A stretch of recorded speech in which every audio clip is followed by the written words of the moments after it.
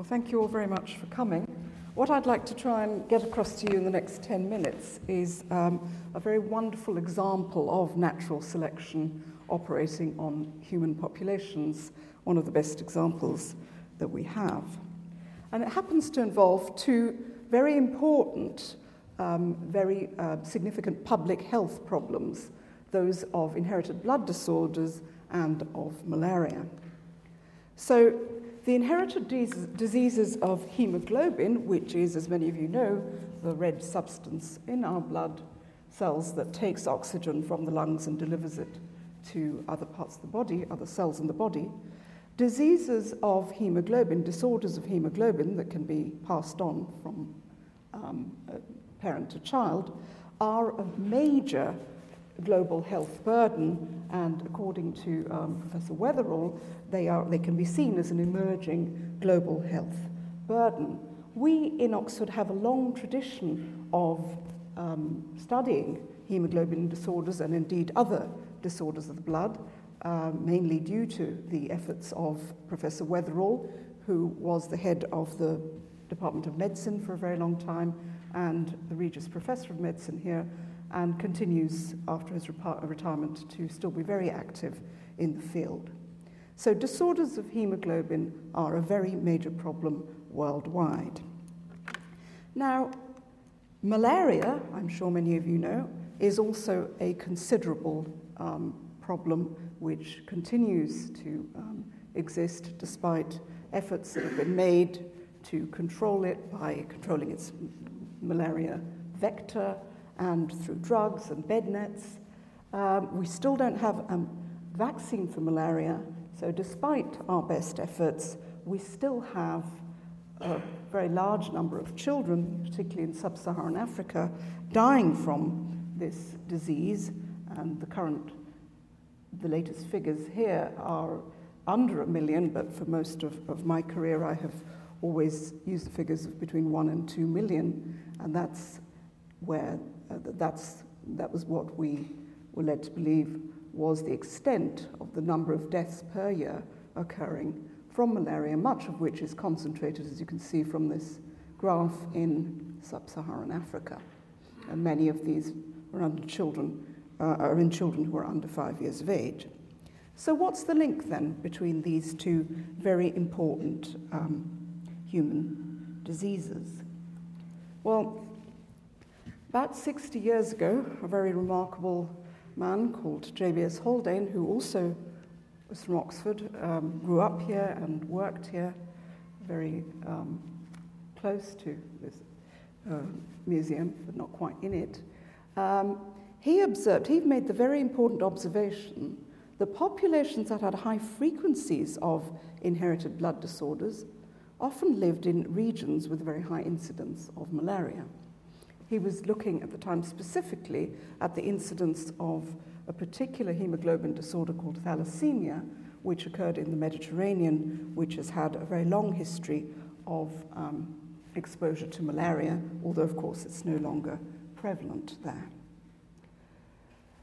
Now, just the fact that they co-occur, their geographical co-occurrence, is of course not reason enough to assign or make a connection between them, but the real reason to think that blood disorders might have an influence on the outcome of malaria infection has to do with the complex life cycle of the parasite Plasmodium falciparum, which is one of the species that cause malaria, but in particular is a species that causes the kind of malaria that kills all those children in sub-Saharan Africa.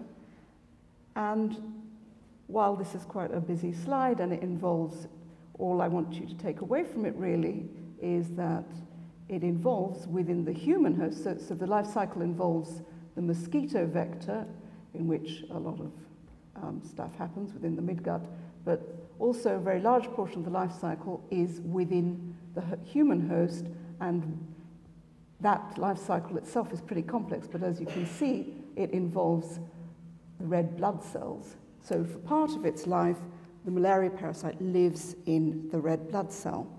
So here's a pretty picture of the parasite.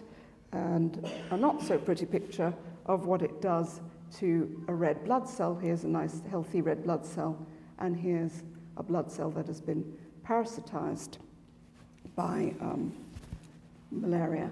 And this is where it lives for a very large part of its life cycle. And so it makes every bit of sense that any alterations to that environment may have an impact on the consequence, on the infection, the outcome of infection. So this was an idea that came into being about 60 years ago due to Haldane, and has been investigated very thoroughly since. And we know now that several blood disorders protect against malaria. And what I'm going to focus on in the next few minutes are disorders of hemoglobin, which, as I said, are some of the commonest disorders, inherited disorders. And of these, perhaps many of you will have heard of sickle cell, the sickle cell disease or sickle cell trait, which is a particular disorder of hemoglobin which causes the red cells that contain that kind of hemoglobin to stiffen up, especially when they're under conditions of low oxygen. And these stiffened cells can cause all sorts of problems by blocking up the blood vessels and creating a cascade of other pathologies. Now, what we know now through the work of many researchers is that the gene which causes sickle cell anemia can offer over 90% protection against death from malaria to the people who carry only one copy of it. And this explains why this extremely deleterious mutation has been maintained in many populations at high frequencies. So, for example, many parts of Africa, you'll find frequencies between 10 and 20%, which is very unusual for something that is so bad for us. So what is sickle cell anemia? And why is it that people who carry only one copy of it are protected against malaria? Well, to understand that, we have to consider the actual structure of hemoglobin, which is this wondrous molecule that carries oxygen to our cells. Hemoglobin consists of 4 different subunits. It's made up of 4 different subunits, 2 alpha globin units and 2 beta globin units. And I'd like you to visualize these now as sort of 4 little blobs, 2 of alpha and 2 of beta. The genes that encode for the alpha and beta globin subunits actually lie on different chromosomes, and we have 4 genes, because we are diploid, we have 2 chromosomes, 2 of each chromosomes. On each chromosome 16, we have 2 alpha globin genes, which gives us a total of 4. And on chromosome 11, we have 2 beta globin genes, 1 from each parent, which produces our beta globin units, which then assemble and form hemoglobin. Now, what happens in sickle cell is that due to a mutation in the globin gene, the actual hemoglobin, the beta globin unit that's produced is structurally altered. So the beta globin unit that's produced is a little bit wonky, and so the hemoglobin that gets made out of 2 of the normal alpha globin units and 2 of these wonky beta globin units has slightly different properties to normal hemoglobin, and this is what causes the characteristics shape of cells that carry this particular type of hemoglobin. And as I've described to you already, that particular kind of stiffening of the cells can cause very serious pathology to people who have this problem. Now, if you have both copies of your beta globin gene altered so as to produce only sickle variants, sickle structural variants of the beta globin, then you're in very deep trouble. And these people who have sickle cell disease, typically used to die in infancy, now can be kept alive through medical intervention. But people who have only one copy, although they do have some of these sickle cells, are in fact protected against death from malaria by virtue of having an altered environment in which the parasite has to grow. So that's how sickle cell works. But the two other important genetic disorders of hemoglobin are the thalassemias, which involve a slightly different mechanism to that of sickle. What happens in alpha thalassemia is that one or more of these genes on chromosome 16 that are producing the alpha globin molecules, subunits, gets knocked out, what that does is it reduces the amount of alpha globin available to make normal hemoglobin, which then means that instead of having, first of all, what this does is reduces the amount of normal hemoglobin around, but what it also does is it leads to an excess of the beta globin chains. And these beta globin chains can cause serious problems for the cell, especially because, and this is beyond my PowerPoint expertise, some of them occasionally clump together and form tetramers themselves, which can precipitate and really mess up the cell.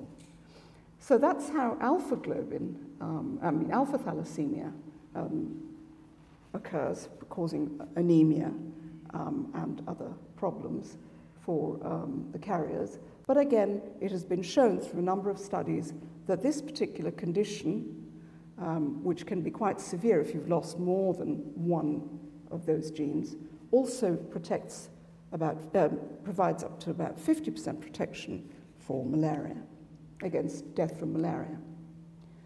Now, beta thalassemia, which is similar again in that what happens is one of the beta globin genes is altered so that you get not wonky beta units being made, but a reduction in the amount of beta globin subunits being made. And this again leads to an excess of these alpha chains, which similarly causes problems for the individual. Again, beta globin frequencies have risen to very high levels in some parts of the world, like the Mediterranean, and this is also believed to happen through the Agency of Protection Against Malaria. Now, so these are some of the most common inherited single gene disorders in the world, alpha and beta thalassemia. What happens if they're inherited together? So if you have alpha thalassemia, you get your alpha chains reduced, so you've got fewer alpha chains around, and you would normally have an excess of the beta chains. But if you also concurrently have beta thalassemia, some of your beta globin production is compromised, and therefore some of those excess beta globin units are actually not going to be there. So you have a better balance between these different subunits, which means, in fact, and this has been shown by David Weatherall and others, that two inherited hemoglobin disorders can actually be less severe than one. So genetic disorders of hemoglobin, which protect against death from malaria, also have this property. We're starting to realize that they interact in surprising ways. I've just shown you how a positive interaction can occur, and that two blood disorders can be less severe than one, but we're now also finding out that they can interact negatively, so that two malaria protective mutations can actually cancel each other out. And this is work from Tom Williams and his colleagues in Kilifi in Kenya, and what they did was they looked at the level of protection in children who had only the sickle cell trait, only alpha thalassemia, or both. And you'd expect that the children who had both would be, super protected against malaria.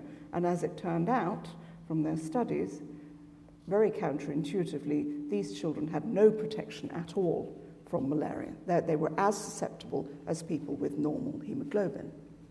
So what we're starting to do now, still carrying forward that wonderful idea of Haldane's in 1949, is to try and understand the complexities of these interactions. And so I'll just leave you with this one message, that the high prevalence of hemoglobin disorders due to selection by malaria provides one of the best examples of human evolution that we have to date.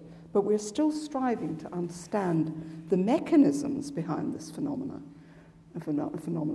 and how we can, and we're still struggling to reduce the burden of these extremely important human diseases.